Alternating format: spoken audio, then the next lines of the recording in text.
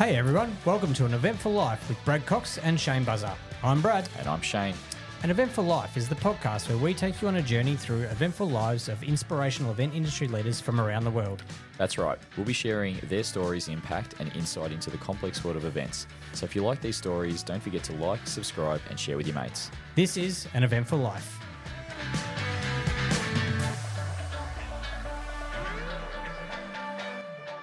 Hello, Buzz. How are you, mate? I'm good, Brad. Yourself? Yeah, not too bad. You've survived the spring racing carnival, I can see. You're looking a little weary, but you pulled up all right? Look, I'm here. Let's go with that. No, it was a huge week. Anyone who knows me knows that I love the spring carnival. It's a great time of year for social networking and just a great industry in general. And they did a ripping job this year too. Unbelievable. My eyes probably tell the story of. They do. How many days did you spend at the track? I did 3. I missed Oaks. Just a slight little midweek recovery needed? It kind of was. I was planning on going and I thought, no, I need it. Plus I was busy as well on a work day, but went to the other days and they got some great weather, which is always helpful, but the setup just gets better and better. Like a lot of our other major events, it just gets better and better year on year. Well, it's more than just the horse racing now, isn't it? Yeah. Like there's so much else going on. So, I mean, you look at everything in the media and it's like you barely even see a horse these days. It's, I mean, you can if you want. But you can if you want, but yeah, you can certainly enjoy tennis. Yourself. Yeah. Tennis. You can go and not see a game of tennis and probably the Grand Prix as well if you're into that. But a really great experience and something that we should be really proud is in our backyard. 100%. Look, we're a little bit biased, but Melbourne does do it, I think, better than anywhere else in the world. And I would argue and debate that with anyone who wants to have a go at it. But, hey, speaking of the Spring Racing Carnival, fresh off that is the Executive General Manager of Experience and Events, who's no doubt a little weary himself, but is here with us in the studio. As an entrepreneurial executive leader and lover of hospitality, he has navigated the highly competitive industries across sport, thoroughbred racing, venue management, event management, and hospitality operations. Would you please welcome the very sharp-looking Luke Kinniburgh? Did I say that right? Give me the... Kinniburgh. There you go. My apologies, mate. All good. I should have checked that first, shouldn't I? No problem. And good to be here. Thanks for having me. Fantastic. How are you, first and foremost? I'm pretty good. Shane used the word before about weary, and I think our team probably all this week have been a little bit up and down. But sit here pretty proud, and there's the element of exhaustion with it, but really happy with what we've achieved over those last few weeks. It's pretty special. Yeah, and congratulations to you. It wasn't a fantastic event and monumental effort on everyone's behalf, as they always are. But you don't often get the kudos, so well done. No, and your first one too. First one, yeah. Yep. I've been in the industry for a while, but certainly first Melbourne Cup Carnival, and yeah, it's quite remarkable. I sort of pinched myself there on Sunday when you're reflecting back on the week prior and the weeks prior to that, to be part of that, having grown up in the sport and in the local area. I think you said before, Shane, that to have that in our backyard's pretty special. It's the original major event in Australia, and to be part of that and play a role, you do have to pinch yourself. Yeah, and we'll jump straight into that for now to start with, but how did you find that experience?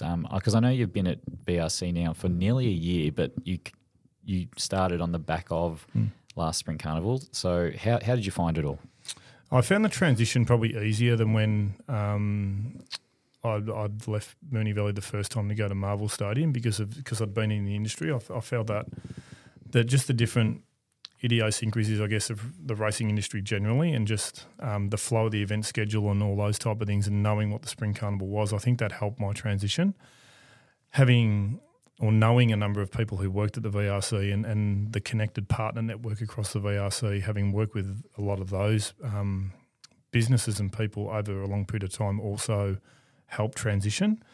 And then I walked into a business that's just really, it's a world-class venue, it's a world-class event, world-class operation, and just great people. And I find in our industry that people are what make our industry great, and they, were really welcoming and engaging from day one, and I bought into that straight away, and I think that's why we've had some success this year. Fantastic. Well, let's take it back. You grew up in Essendon area. What were some of your early passions growing up back then, and has horse racing always been a love of yours from an early age? Early passions were absolutely sport. I grew up in Ascot Vale. I attended a Christian Brothers school in the city, so I used to travel from grade 5, I think it was, and grade 5 to year 10, and ended up at St Bernard's in Essendon. And I started working at the MCG as a kid. I think I was 12 or 13 years of age, selling footy records, and I'd do that after school on a Friday afternoon. I did that for probably 8 or 9 years. So I was lucky to be exposed to sport at that level, at that age, selling footy records and then going in and watching AFL games. It was, I'd always loved football. I loved cricket. And racing probably came out of me through when I started work as a casual at Moonee Valley. And I don't know, there was always a bit of a moniker of St Bernard's, like you're either into sport or you're into punting. And sort of we probably at VCE level, we'd all have a bit of a flutter over the Spring Carnival. And, we went and took a car park site when we were in year 11 with one of our mates' older brothers got a car park site. And so there was always that probably draw to the sport. And I just guess Australian culture and way of life of having a bet over the carnival, there was always something there. And ended up working at a race club, and I guess my passion for the industry grew from there. I do certainly appreciate the sport and what it stands for, and particularly in that equine welfare space as well. What we're doing there now is really important to me, and being part of that and everything that surrounds the racing content itself, that hospitality and experience element, being able to play a role in that, I think, I love it. And Luke, growing up in Askervale, and so did I. I grew up in Askervale, so you and I had Flemington Racecourse and Moonee Valley Racecourse literally in our backyard. Was it the atmosphere? Was the atmosphere one of the things that really drew you in? Yeah, it was. I started at Moonee Valley as a casual in 1995, so that was Octagonal's first Cox Plate. I went the year before with some family friends, and it was Cox Plate Day. Solvit won the Cox Plate that year, and I remember it vividly, almost like it was yesterday. That atmosphere and that amphitheatre of the valley, and then going to Flemington race days and going to Caulfield race days, and because it's so much more than just the racing component. There's all the other elements you touched on before around entertainment and that experience element. Like I was always drawn to those, particularly the bigger days, because they're an event in themselves, And you've ended up down the hospitality path in particular, even before you've got to sort of your current role. What was the draw card that grabbed you into particularly that hospitality space from a professional standpoint? So I started as like casual, just effectively bussing, picking up glasses, and then sort of evolved from there. Worked in all facets of food and beverage service. When I finished VCE, I actually wanted to be a psychologist, so I actually went and spent 6 months doing that down at Vic Uni, and at the same time I was working still in hospitality, and it was probably just that, I don't know, not a sliding doors moment per se, but I sort of realised, I was enjoying the money more and the social aspect. I probably wasn't the best studier out there, so deferred that psychology degree, and then probably the rest is history, to be honest, just and worked my way through various roles at the Valley, and then had that period where I went to Marvel Stadium with Delaware North, and again a global hospitality provider around the world, and it's sort of always been in it. So just, I don't know, probably the social aspect of it, the people connection. I'm a people person. I love that element of it, and the ability to serve and look after people is probably something I'm always, I don't know, it's been in my blood, I guess. Such a great training ground. I mean, we've said it a few times, that whole hospitality sector. Absolutely. We see so many come out of it. I'm a hospo guy. Yeah, I am as well. We've all been there and done some of it, and I think you kind of need to. And maybe it comes down to the people person side of things, and we're all that way geared, and you just naturally progress throughout your career. But I think with the training, correct me if I'm wrong, but you've been part of it for so long, the breeding ground, the training ground of hospitality for so many great event professionals that have gone on to bigger and better things is certainly there. Yeah, absolutely. And I encourage it now, particularly like even at our local football club, or even back at St Bernard's, we had some sessions there with them in recent years about encouraging 15, 16-year-olds to get involved in food and beverage or in hospitality generally, because it is that, particularly now with devices and stuff. We didn't have that when we were growing up, but being able to establish a social connection and push in and clear a table and serve and all that sort of stuff, I think it builds confidence, it builds improvement in how you can engage with people. Bit of awareness too. It is. I've often said, this is a bit off topic, but when you're at the supermarket, you can always tell who hasn't worked in hospitality or played sport because they have no awareness of what's around them. That is true. 100%. Yeah, I'd agree with that. Teamwork as well, both of those areas. And I mean, we come back to events again. It's it's such a team orientated approach. It is. You sort of touched on it before, and your team that's now delivered the Spring Racing Carnival, like you can't do that by yourself. It has to come from the entire team, and it's built from the ground up. And I think sports are again another great training ground in that area that you can't learn anywhere else. No. We're certainly not out of a textbooks at uni. Nah, definitely not. I'm with you as well. Like I was no Rhodes Scholar on the university side of things, but let me work and I loved it. And so with Marvel, I actually didn't know that you were at Marvel at one point. What was it called at the time? It would have been Etihad Stadium. Etihad. And at the time, do you think that ground particularly was still trying to find itself in the hospitality world and where it sat? I mean, yes, it was a sporting venue, but was it still sorting itself out there in that hospitality space? Yeah, I think it was. I mean, I walked in at an interesting time. Like it was back before the AFL owned the venue. It was private equity, I think, owned at the time. And I know you're a Carlton man, mate. Ian Collins was the CEO there at the time, and I got to work with some great people at the stadium and at Delaware, both from those based back in America, but also the current GM Gary Brown, who's still there now. That probably propelled my business acumen and knowledge and how to be more commercial with how you go about all the work I was doing. So I really enjoyed my time there working with them. They were probably finding their feet. I think Delaware was still growing in Australia, and whilst they had the tennis centre and they had Etihad at the time. At my time there, they'd just won the SCG contract, so they were in a growth phase, but still working through that concession-based sort of hospitality provider. Yeah, I guess that's what I was getting at. From a concession to Correct. A more experienced hospitality area. Yeah, and they weren't there yet. So, some key products like Diamond Club, Medallion Club, these type of experiences, corporate suites. There was a lot of work still to be done. Like they were on that path of improvement, and I think we certainly continued to improve it. And certainly the stadium were customer focused first and foremost every time. So you always had to be on it every single event. Well, they're in good hands with Marcus Werner too, right? Well, it's interesting because about the same time, I was doing something very similar down at the tennis centre with Delaware as well, who were we'd gone exactly the same path, and I can remember it happening in unison as it happened. But maybe for our listeners, if you could give an insight into, some of the things that I guess you did and you challenged and you changed through that progression with Delaware in particular, and sort of where they were as a concession to where they are now and how you undertook that. Yeah, so I think coming from that, I guess, club-based background of the Valley, I guess at the time, and an in-house provider, sort of some of that methodology I thought could apply in principle to how you deliver an experience for those, particularly those key areas, because they were, and people was the other thing, right? So, we need to recruit and bring in some talent to help,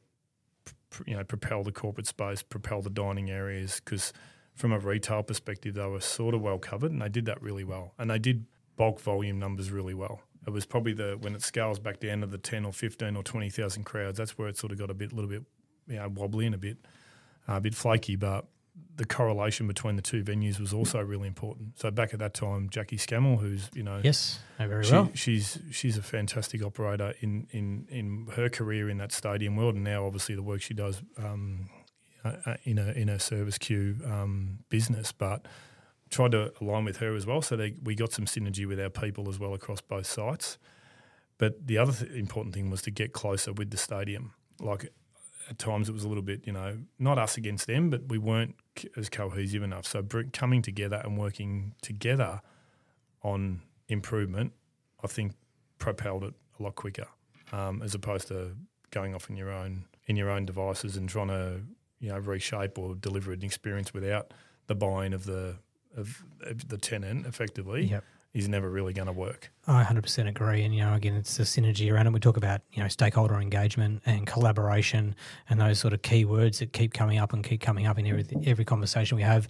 I think the hospitality side of things came into that fold, and, I can remember exactly the same conversation effectively. It's like, if we can get every stakeholder on the table together, then we're going to get a better result, because we can analyse what everybody needs out of it and work together to get there, rather than just, we only serve chicken and beef and that's it. And it's like, well, that doesn't work for our people. Oh, well, that's going to have to work because that's all we got. And it's like, well, that's not going to work. How do we fix these? And, I often talk about, there was a lot of barriers in those earlier days about, there was a lot of problems that were so-called unfixable. They can be fixed. It just needed the right heads like yourself to be sort of coming together and being so open to change and development and working forward. It's working. I mean, I've worked with Marvel fairly recently.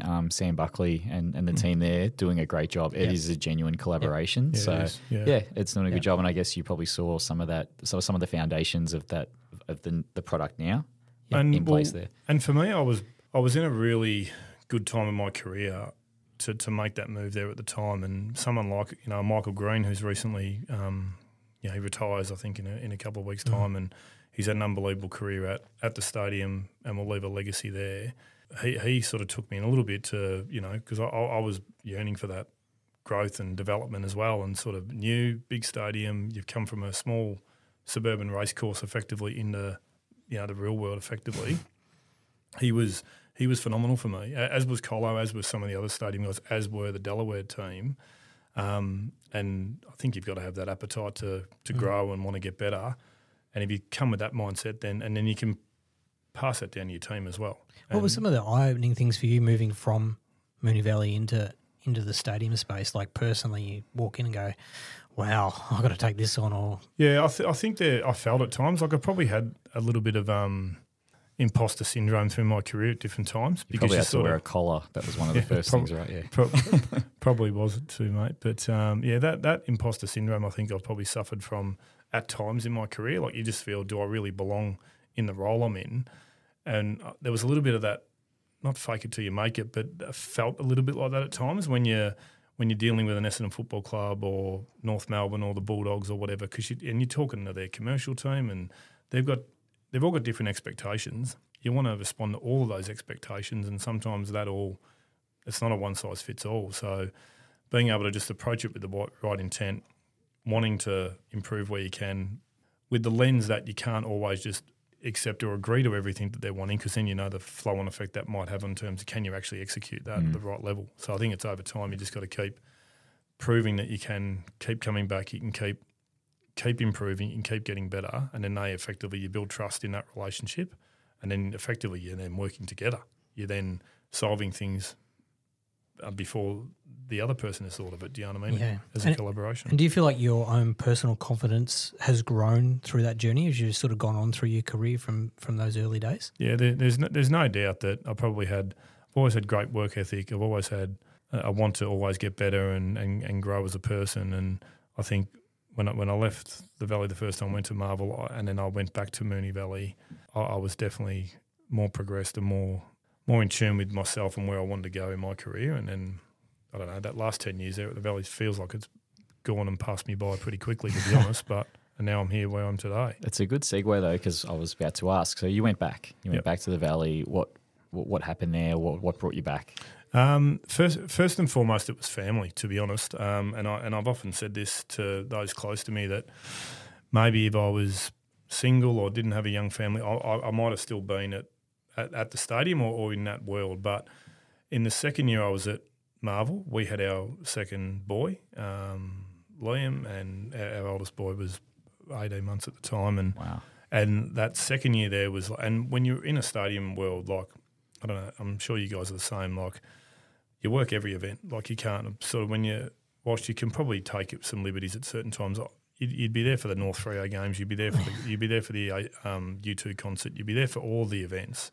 And then during the week is when, in the leadership role you're in, you've got to be there as well. You've got to be present. You've got to be. So I sort of 100% committed, 100% into it, right? So from that March to that September period, I was like 6-month block of really hardly ever home, and it didn't nearly break our relationship with my wife and I, but it got really tense there at times. And then towards the end of that year, that opportunity to return to Moonee Valley came up, and some of it was about comfort and getting the quality of life back. But the other part of it was the master plan that was just really starting, right? So I wasn't just going back to the same role, it was going back to more and growth opportunity again. So I was sort of going to get that balance right. And I reflect back now and I have no regrets, and family life's amazing, but also I've got great memories from those 2 years I spent at Marvel Stadium as well. I think it's a a good point there about sort of balance. And interested to see how you mentioned your relationship and sort of working flat out. And there's a number of people in this industry that will probably be nodding their head going, yeah, it's a really hard balance between work life, family life, and trying to navigate that. Can you give us a bit of an idea of how did you manage that relationship and work on that relationship to make sure you didn't lose the personal side of things and you weren't just 100% invested in your work outside of obviously moving careers and stuff, but it's an important part of educating those that are around us and in our networks about what we do.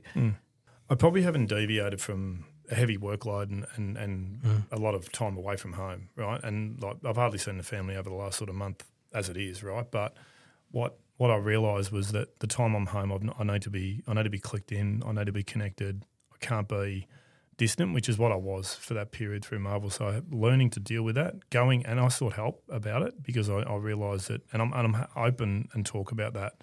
I needed to address it. I needed to deal with those things myself, and now there's consistencies I've added into my life now that help me navigate through that. So whether that's the work I do with my own physical health and exercise, the work I do with my own mental health, that is a consistent behaviour that I've introduced over recent years to help me be present and be in the moment. And when I'm home, I'm home. And yes, you still get distractions. You'll still get hit up to do work when you're at home. But getting the balance right is really important. So I probably had it where I wasn't home.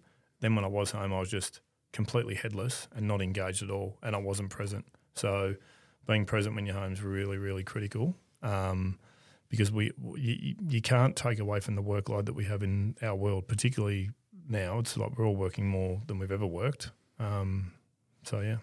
Touche. I could talk about that for a long time. I was going to say, I'm sure you were nodding and having a few moments over there, Brad. It's very, very similar. But I think it's an important topic. I mean, not that we need to dive right into it, but it's not just about mental health. It's about understanding your triggers and your life and implementing some of those things. And we don't talk about enough about physical health, about mental health, about things that we can do about being engaged in stuff that's outside of our work. And exactly the same, and you need the help. It's a support network thing. We've had a few of these conversations with our guests about the same thing, Luke. And so you're spot on. In terms of your work at Moonee Valley when you went back and you sort of spent 11 odd years there, how did you see the guest experience evolve during that time? It's certainly evolved in terms of improve. Like we, at the time, wanted to take the culinary experience on course to a level it hadn't been, and that started with people. There was some long-standing team members in that team that were either ready to move on or were moving on. So we were able to shake that up a little bit, have a core focus on the whole race day dining experience.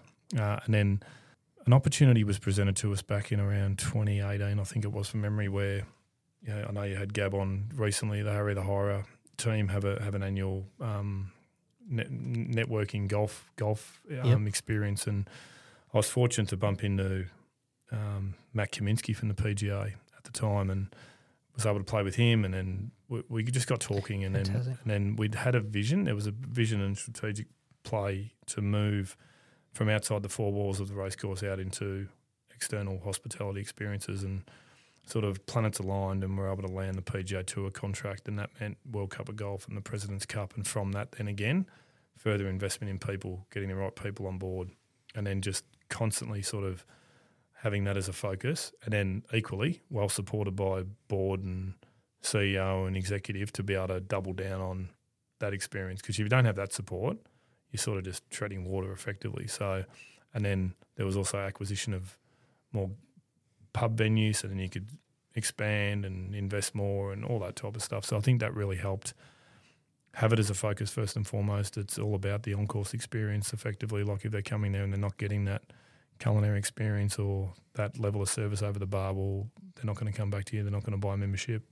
How did you convince, I guess, those bigger other events like the PGA and stuff that, effectively branching out of your four walls, you were the right guys to go down that path? Because when they've got options of choice, it's a bit of a unique decision on their behalf. Yeah, I think, again, it's like timing. Relationship was the key. Being able to sell what you knew you could deliver was really important. And then effectively what it did, that brand was developed, and that Dean McPherson brand was developed on the back of that partnership, right? So then then again, you invest, you prove up that your first event you've delivered with them, you've ticked all the boxes they expected, and then you can go again and deliver an event like the President's Cup. Did you feel pressure as well, Luke, in the context of Melbourne as a hospitality world that we're in here is amazing. It's elite. Let's be honest. Melbourne is one of the world's leaders there. Did you feel any of that pressure in ensuring that you were, aligning with that and keeping up with that? Yeah, absolutely. I think we all constantly, you're looking at trends overseas, you're looking at trends locally. I've probably never been one that has wanted to mirror or mimic what others are doing, but if you're seeing that, Caulfield or the VRC or Moonee Valley or the MCG or Marvel or the AO or whatever have, raised the bar here, well, you've got an obligation to raise the bar yourself and continue to grow and get better. So I think that, that old saying, rising tide lifts all boats. Like everyone's got to step up, and you've got to keep stepping up. Otherwise, you fail to exist, really. Like if I would hate to think what it would look like if you've just stayed flat.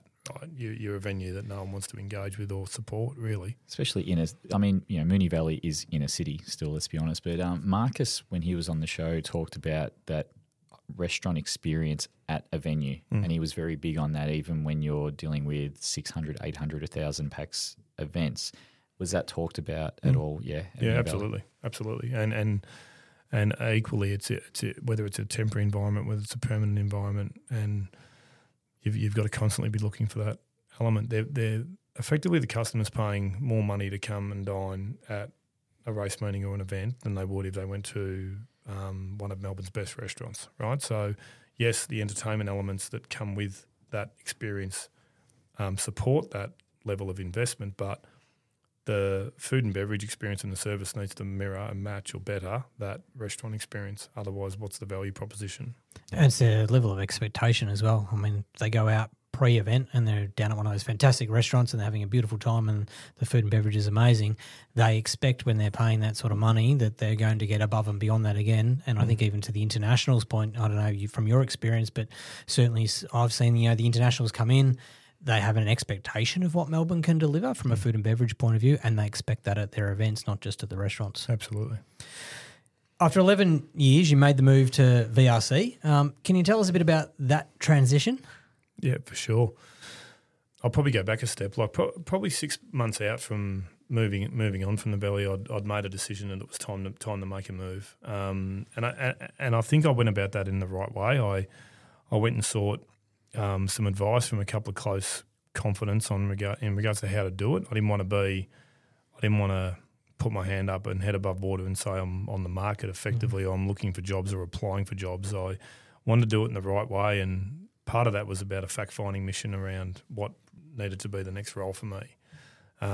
What I was resolved with was that I wanted to stay in sport, and I wanted to find the right culture and the right team environment for me to click into. Now, whilst a few opportunities came up in that time, none of them really appealed to when the opportunity around the VRC was first put forward to me. And a couple of conversations then led into a formal process effectively.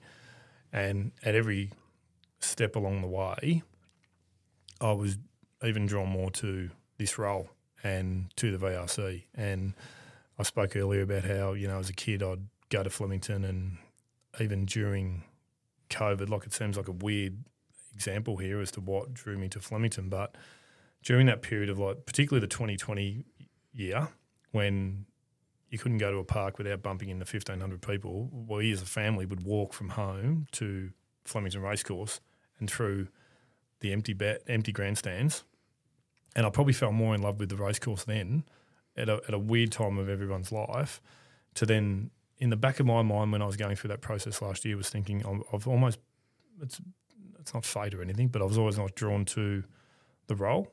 And then when I was fortunate to be given that position, then you go through the process of letting everyone at the Valley know that I was moving on and had a great career there and all that. And I've got amazing friends and colleagues that I'm still in touch with and stuff from there. But I really genuinely feel like I've fallen on my feet in this current role for a number of reasons. Like it is effectively the pinnacle in the racing world, Flemington and headquarters, and having experienced last week, I really do have to pinch myself to think that you've been part of this.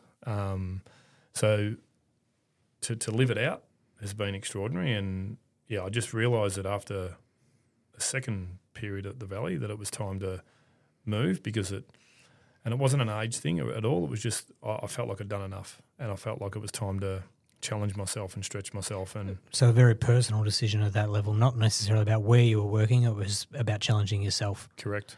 Yeah. So your role is Executive General Manager, Experience and Events. So what are some of the main tasks associated with that role? Yeah, so I guess it's easily defined. There's three key pillars I see my role. So one of them is the experience design element, so the creative strategy for areas like the birdcage, for example. So that's my team and our supportive teams in and around the VRC that then develop effectively a brief to then work with our agencies to develop the creative intent for areas like the birdcage, the park, the club lawn, these type of experiences on course across, and also outside of the Melbourne Cup Carnival for Flemington Racing Spectacular and the events we put on as well.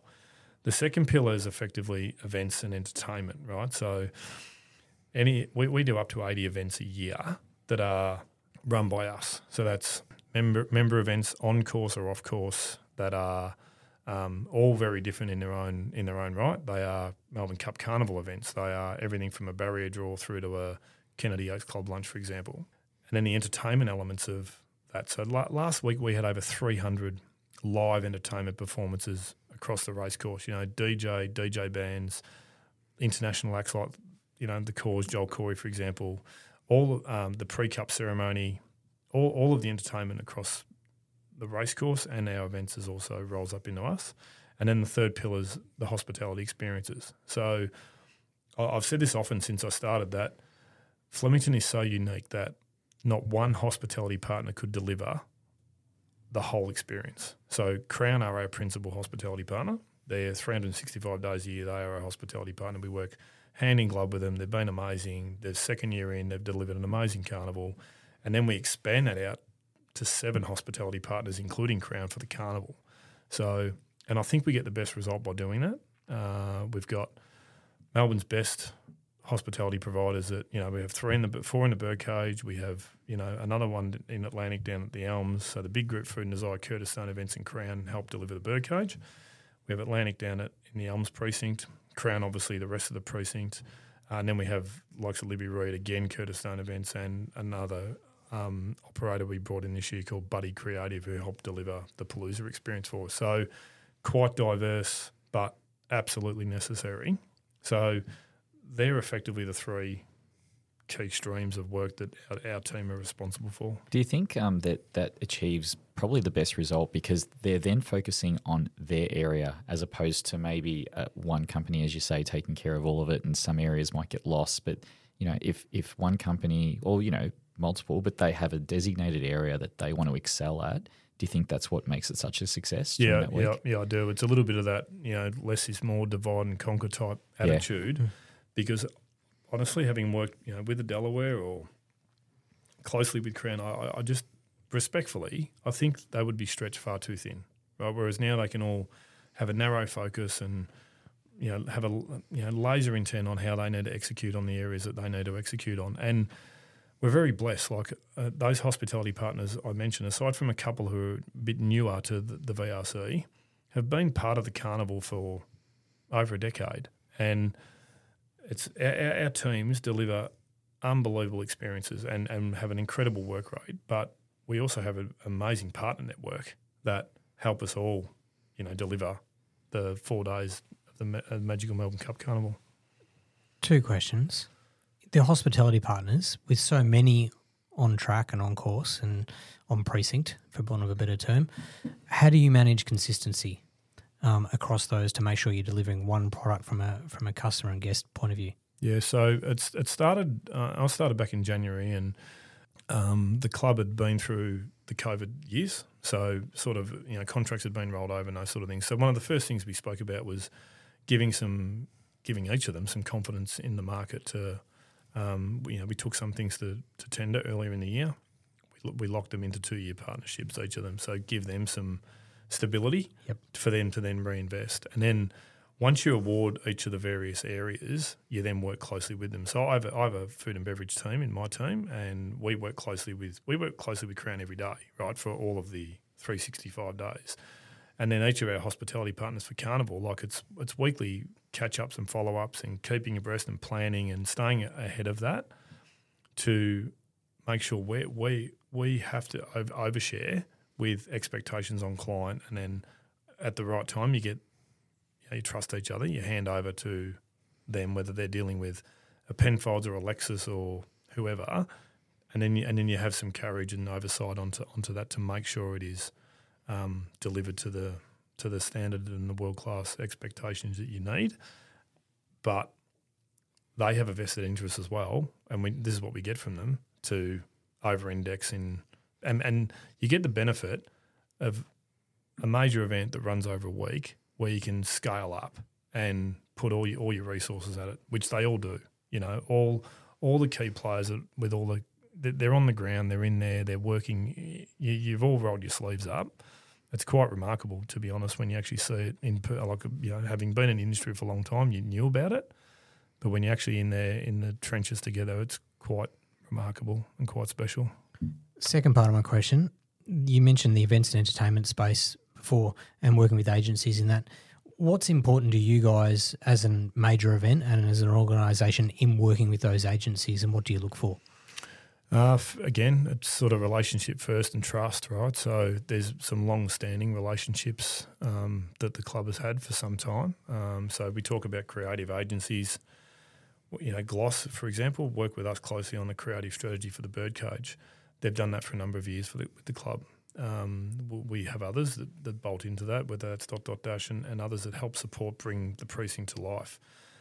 But we've also invested as a club into our own teams as well. So previously it was a lot more the other way, where it was a lot more agency, a lot more contract staff, whereas now I'm really blessed in my team. I have an incredibly talented team that over time, how I see it is, I'm not saying that we will get to a world where you won't need agency because you will, but thankfully, exactly. But they've got ability to continue to take on more, and that ownership and that, you know, your own team being able to deliver more, I think is a vision of ours, and ideally we can start to head down that path. But first and foremost, though, you need that trust, you need that connection with them, and effectively they become a partner, right, to deliver, and we've seen that over these last few weeks. You mentioned that you started January. Yep. So when you did start, were you? I understand there's events year round, but were you straight into Spring Carnival planning at that stage when you did jump into the role? Yeah, absolutely. One of the first tasks was that Birdcage creative piece. I think in my first or second week it was like, you know, we needed, and we're doing that now, right? Like we've already started, you know, Monday we're into next year's planning. No sleep in? None of that. No. There you go, 12 months. It genuinely is 12 months, but I'd probably missed that 6-week block that they'd had before Christmas. So I was picking that back up again, and really a lot of introduction to start with. So I'm like, entertainment partners, you're in meeting with Mushroom, Live Nation, Top Dog, you're working through that. What are our plans for this year going to be? Trust the team. Like, as I said, great team, great talent. And then creative strategy piece are really important pieces of work, because you want to be able to roadshow that with our partners through the Birdcage. I know the commercial ops team need to be able to do that earlier, and that work had to start in January. And then the F&B stuff really had to get under the hood of that.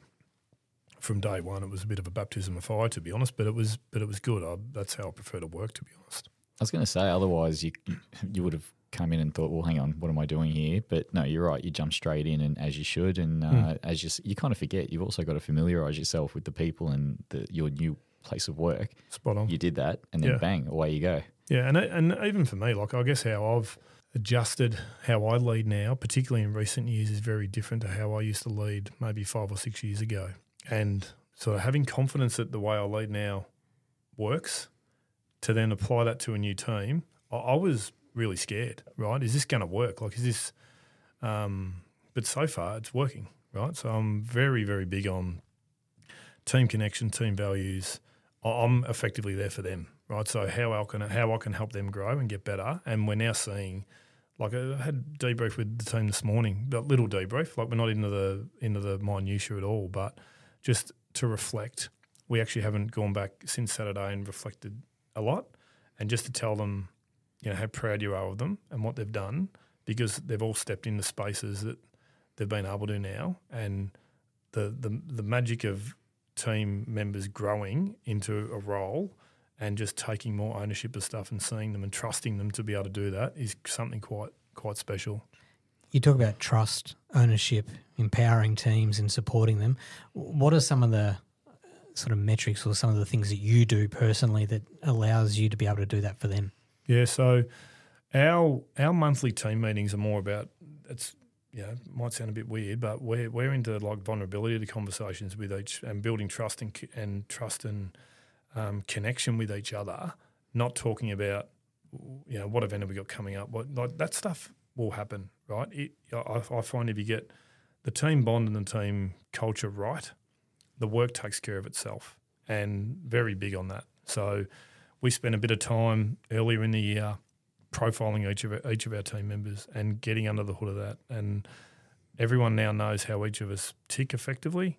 We then developed our own team, trademark, our own team culture, and then our own set of values that we call upon, and we keep it in, we recall it, particularly in our environment when you're under pressure, right? So it was last week and the week, probably more so the week leading in to Derby Day, was wonderful when you're looking at everyone, not wonderful seeing people under stress, but seeing how people respond under stress and under pressure. And I've had constant feedback from other teams and our partners about how well, we've worked together to build something quite special. And it's all about trust and relationship and building that connection with your team, because ultimately they're all exceptionally talented to deliver, and you've got to trust that they're going to get on and get their job done. But you need to provide that support and that, be there for them, and what can you do for them. And I don't know, it's something that the penny dropped for me 5 or 6 years ago, and I'm glad it did, because I probably had a view on the world previously where I'll just keep working my backside off and I'll do all the work. And, the reality is that's not possible for anyone. Do you find, just hearing everything that you just said, and you have played quite a bit of sport in your time, everything that you've just said applies to sporting teams? And I don't know, the coach. I was going to say, do you subconsciously think that your sporting background has helped now in where you're at as a coach? As Brad just said, that's what you're like at the moment. Is there some correlation there? Yeah, look, I say there is, mate. I'm still coaching. Like I've coached. I finished playing footy, I don't know, however many years ago, and I went straight into coaching our open age reserve team and helped our senior program. And then before COVID, I gave it up because I was spent, right, because of coaching and work, and I said, enough's enough. And then our youngest son goes, well, you've coached Ryan, Dad, can you come and coach me? Which I did that last year and again this year, and I'm going to do it again next year. And that I do that for two reasons. It gives balance and gives an outlet away from work where I can genuinely check out from the office environment and have an hour with the players on 2 nights a week and then a weekend. But I love it. I love coaching, and I think elements of it apply to work in some formats, and elements of work leadership also apply in that coaching or your own personal life. But I'd probably take, aside from all the event experience, inspiration you get from around the world, I gravitate more to leaders and whether it's sport or whether it's business around the world, and I look that up often. Do you know what I mean? To get just little snippets of stuff where you might be able to reshape or craft a message or help your team be better and help yourself be better. So it does connect in. I think there's definitely a correlation, and just genuinely teamwork. I think it's you know what it's like, mate. Like we see it every day. Like you're running an event together. Everyone is in it together to get to that end goal. And anyone that's not, well, then they're probably not the right partner you need working with you on your event or in your own team. The tight-knit team you've got, how many are in that? And does that scale up as you get closer to, say, Spring Racing Carnival?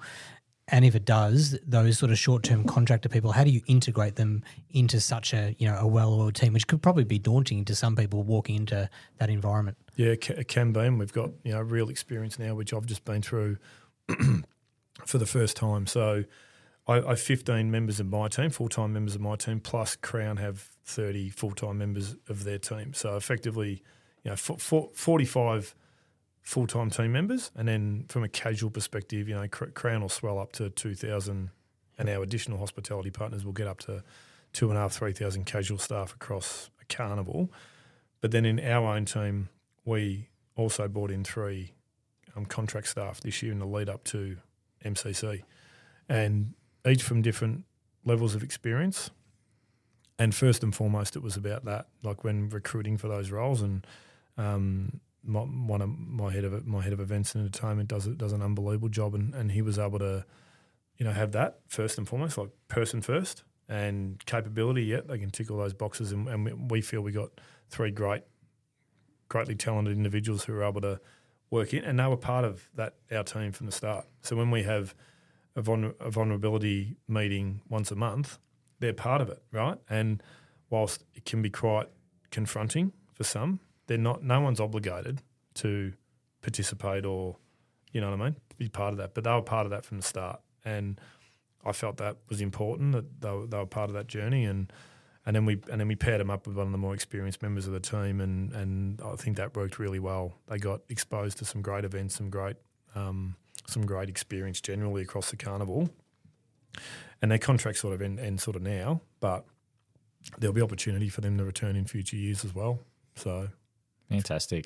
And I guess for the listeners who come to the carnival, enjoy the experience, and not necessarily take it for granted, but just they're there to appreciate and enjoy, can you get into the nuts and bolts of, for example, when does the birdcage start being built? When do the florals start being arranged? You know what I mean? All these logistical elements that people do or people are interested in. Yeah, absolutely. So that experience overlay and planning of not just the birdcage, not just the park, club lawn, like all the corporate products have that experience overlay with them as well. So our team, along with the commercial ops team, along with our marketing team, along with our membership team, like all of our operations team, we all come together, and that work and those early designs are Feb, March each year.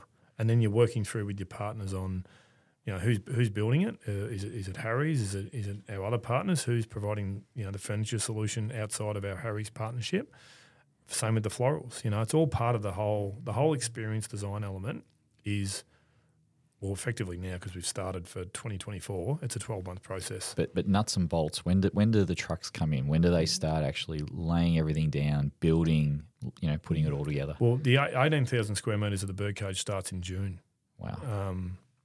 And it's a heavy load, right? It's a heavy load of structure that's starting to go in, and then but that last 4 weeks is where it just goes to another level in terms of paint finishes, fit out. The last week's obviously greenery, florals, finer touches, all those elements, but it's a 4 or 5 month process effectively. Yeah, because I mean, not off topic, but just before the Grand Prix, I don't know if you guys remember, it pissed down with rain. I think it was the day before. It did. Yeah, and I said to a mate of mine, "Oh, geez, this will be stuffing up, all the people, the last planning."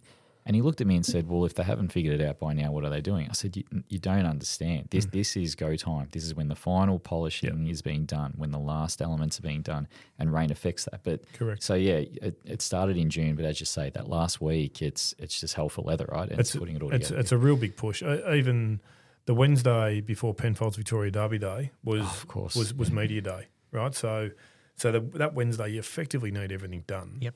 So that Tuesday night, like our teams are there in the dark, just, whether it's a paint job here, whether it's this piece of furniture hasn't arrived. We had issues with transport this year where a whole fit out of the Gwen restaurant was still stuck on a boat and wasn't going to get here. So you got to adjust, and that was like 3 days out from media day. So some of it has to be the last minute. It absolutely has to be to make sure it's as airtight and perfect as it can be. But that process leading up is months and months on end. Is there a huge amount of work that goes in between the main carnival days, so the main race days, in terms of you kind of somewhat of a luxury maybe in one way, but it'd be interesting to hear your perspective on, for example, you look at the Australian Open as a great example, 14 days solid, 25 sessions versus you guys get that little opportunity in between. But what's that process like in between? Yeah, it's turnover time effectively. Yep. It's some spaces change by client, so they need to be turned over. The cleaning, from our venue presentation partner to get that right in between Penfolds Victoria Derby Day and Lexus Melbourne Cup Day is phenomenal. The bump out of waste and getting it cleaned up again.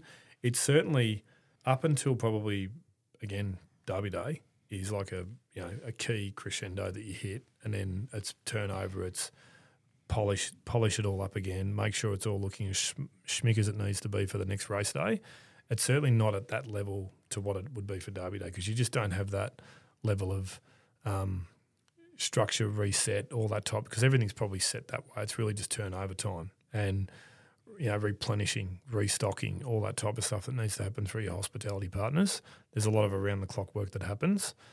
But we don't do ourselves any favours. We always throw events and stuff in between them. Totally. So you've sort of, like, you think about the Oaks Club lunch, for example, like the majority of our team need to head in the Crown to deliver that lunch and then get back to make sure we're turning over again ready for Kennedy Oaks Day the next day.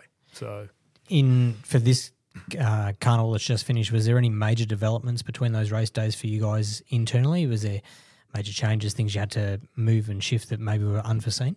There was after Derby Day, and it was more around some service things we identified that we need to adjust, and our hospitality partners were fantastic in being able to make those changes. So I've learnt that apparently most first days that there'll be some kinks you need to iron out, which we do, and really proud that Cup Day was just bang on, and you just get better as the week goes on. Probably like the tennis, they get better as the 2 weeks roll on.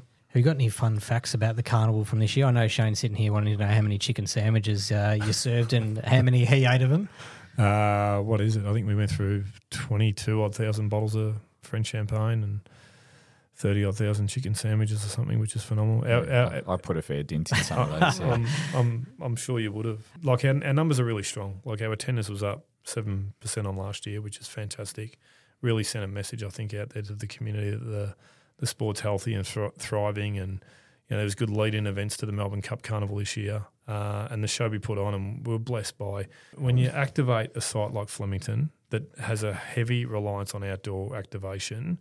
You're so reliant on weather, and I've said it to my team. Like, I don't know how they got through last year with all the rain and challenges they had, and you think to this year, blessed with 4 amazing days of weather, and it really is a special place, Flemington, when it's bathed in sunshine, and you see all that outdoor activation come to life. It was quite special, and we were quite lucky. And it's the only thing none of us in events can ever control is the weather. No. We'd all wish we could. Yeah, totally. Yeah. We've all been in that game, I think. Exactly. Sure. Yeah. Was there any areas, you talk about growth, were there certain areas of growth you saw this year that different to other areas, i.e. were the general punters, was there more of them versus the corporates, or sort of high-end corporate to mid-tier corporate, or however you look at those analytics? Corporate numbers are really strong.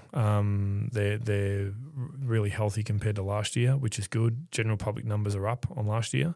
Member attendance numbers are really strong, and we've never had more members as a club. Like, we've got the largest racing club membership base in the world. We broke a record last year at 33,000, and where we're at the moment, we're already over 30,000, which we didn't get to that point until earlier March this year. So we're ahead of that target, which is amazing. So all of those key indicators were great. We introduced a new product this year called Palooza, which was in the nursery car park, an entertainment-led product, which was a new growth area. Spoke to a new audience, but also spoke to some of the already engaged racing customer, which was good. And then just being able to activate some of those sites in a better way, i.e. the park, i.e. the birdcage live stage and the bar in there, I think worked really well for us this year. Yeah, the bar and the birdcage was fantastic. You and I spoke before. The accessibility now of the birdcage, once upon a time, unless your name was on a door or you're a millionaire, there's no point even being there. Now it's a party, and I spent a lot of time in there, and well done on really evolving that space. Yeah, I mean, the team put a stake in the ground there a couple of years ago, or last year, about that live stage in the Burbath Bar, which was amazing, and just the evolution of that this year, having the great weather, members having access to it is perfect. Yeah. You mentioned the Palooza Bar. The only little grudge I have with it is that it buggers up one of the entries into the nursery and you've got to walk all the way Here around. we go. So Okay. that's my little piece of feedback on that. But I'll take that on board and pass it back. So, Speaking of feedback, for you guys self, it's very fresh, obviously, but are there any key learnings that you've already taken out of this year's carnival that you'll look to apply next year? yeah, probably on Derby Day and Cup Day, like the public realm, we made some changes to a couple of traditional public bars to give a better owner experience. So what that did was it took away a little bit from that public throughput on a couple of the public bars. So we can make some changes there quite easily for next year. And again, like what we did with the park this year, we changed and expanded it out into Hill Square, and we saw that really work. And the numbers in the park were up 37%, I think, on last year, which is phenomenal. So again, double down on that and expand that. And again, the entertainment, like how can we add more entertainment into the race day experience? Because research last year showed us that those who buy a GA ticket or a membership or a corporate experience and are engaging with entertainment have a far better experience than those that don't. So more of that I think is going to be really important. We saw that fire with the park after the last concept we introduced this year, which worked really, really well. do you get a bit of downtime now? Catch up with the family? You said you didn't see him for a month, so is it time to, We're sort of in this period now of debriefing and getting ready, and I think it's a really important block of planning that we can take advantage of before Christmas. I'll take a couple of weeks off in early January, so I look forward to that, get away and just try and check out a little bit, be important. Do you promote that to the rest of the team? Do you sort of take a block off together so that everyone gets a break at the same time, or do you spread that out as per a traditional organisation might do? Look, the club's really good about reward for time and recognition, so making sure the team gets some days back for the work that they've just delivered. It's on the individual normally. We don't like to force it like everyone gets it this week off or whatever. Yep. And they can do that however they please, so each of our leaders will be able to manage that. But I'm personally really big on when team members take time off, they genuinely just Turn off. We don't want to hear from you. Like the work will still be there when they get back. Like, whilst we'll probably keep them updated on email and stuff, we're not expecting them to respond or read it and feel, hopefully, they go away and they do come back like they've had a genuine break. Will you personally get to any international races to share and learn ideas and collaborate with other partners across the world, or other members of your team get that opportunity as well? Yeah, like the club's been really good previously about getting over to Royal Ascot. There's some talk about that for next year. We've had some conversations recently with the team at the Kentucky Derby. We did a little bit with them this year through some content stuff and Digi. We'll look to expand that next year. And is that knowledge sharing specifically? Yeah, there is, absolutely. Particularly the team that went over to Royal Ascot this year. There's a lot of learnings that come back from that. Some of them were able to apply, some of them don't sort of maybe fit the Melbourne or Australian market, but there are learnings at any event you can go to. And as we know, like we've got so many learnings in our own backyard. Like we were able to take our team through some great contacts at the AFL to have a look through September Club the day before the grand final this year. So our team had a look through, and then we went over to look at the live side activation they did there in Yarra Park, and whether it's the tennis, whether it's, and we've as our team being focused on events, like we've got our own events calendar we need to deliver on, but we've established our own events calendar of events we want to go and look at as a team as well, which is really important. So important. So important, and wish more and more would do it. Yep. Hey, we've kind of got to the point where I like to hand over to my mate here and your old mate Buzz to load up on his rapid fire questions.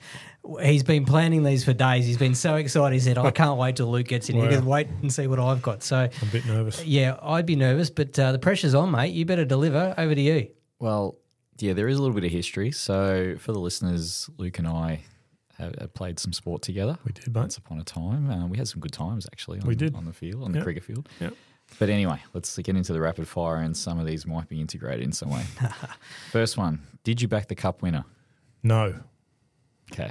No, I backed Solcombe, actually. I changed tact. Yeah? Yep. True or false, you once took 9 wickets in a game of cricket. True. Were you stiff not to get all 10?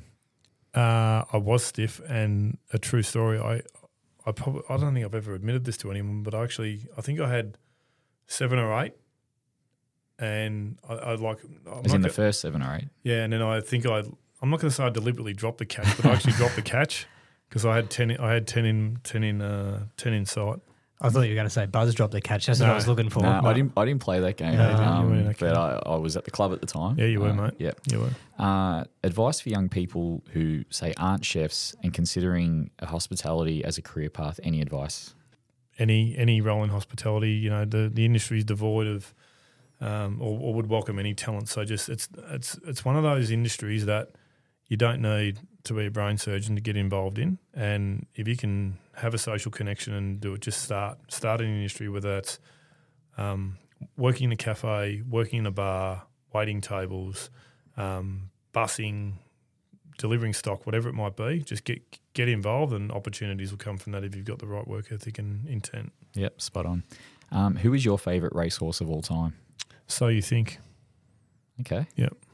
Yeah, which might surprise people. I was waiting for Winks, being a Valley guy. Yeah, I've been there for obviously Winks's, but So You Think was a special horse, and 2009 Cox Plate, I believe. It was my last year there before I left, and then I actually went back and watched the 2010 Cox Plate. I love that horse. It was a great horse, So You Think. I do remember those days. Do you have any horses of your own, sir? I'm chipping in. No. I have had horses of my own previously, yeah. No good ones. We've all been there. Yeah, you and me both. In what was a very close game, do you remember who took the winning catch off your bowling to get Flemington into the grand final in 2001? Oh.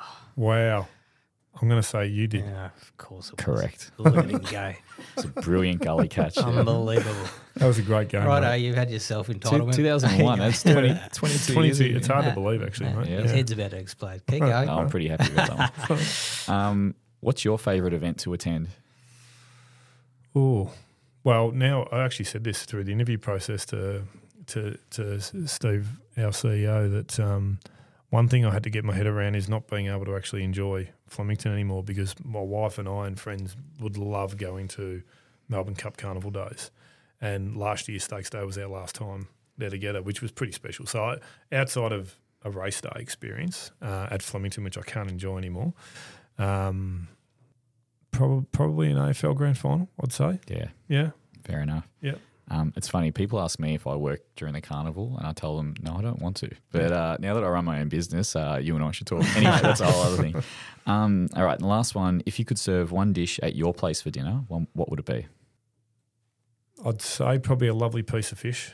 Just a beautiful piece of fish with some simple greens would be perfect for me, mate. Yeah, nice and simple. Do you like cooking? Yeah, I love cooking. Yeah, I probably I don't know, working in the industry, I had a passion for it. An early leader of mine was really good, and he was an ex-chef and taught me a few little tricks, and then just sort of went from there. And it probably, again, it's like an outlet. It actually gives you a bit of peace at times when you're cooking, and I like it. Do you do anything else for yourself? I mean, you touched on before about taking some time for your physical and mental well-being. You've got a young family as well, but what do you do to keep yourself occupied out of work? Yeah, I'm pretty big. Like, I'm pretty consistent of a morning. Like, I'll get up at about 4:28, I think, the alarm goes off, and get myself ready. Another one that's got me beat here. Okay. Get ready for the day, and I'll go to the gym every morning.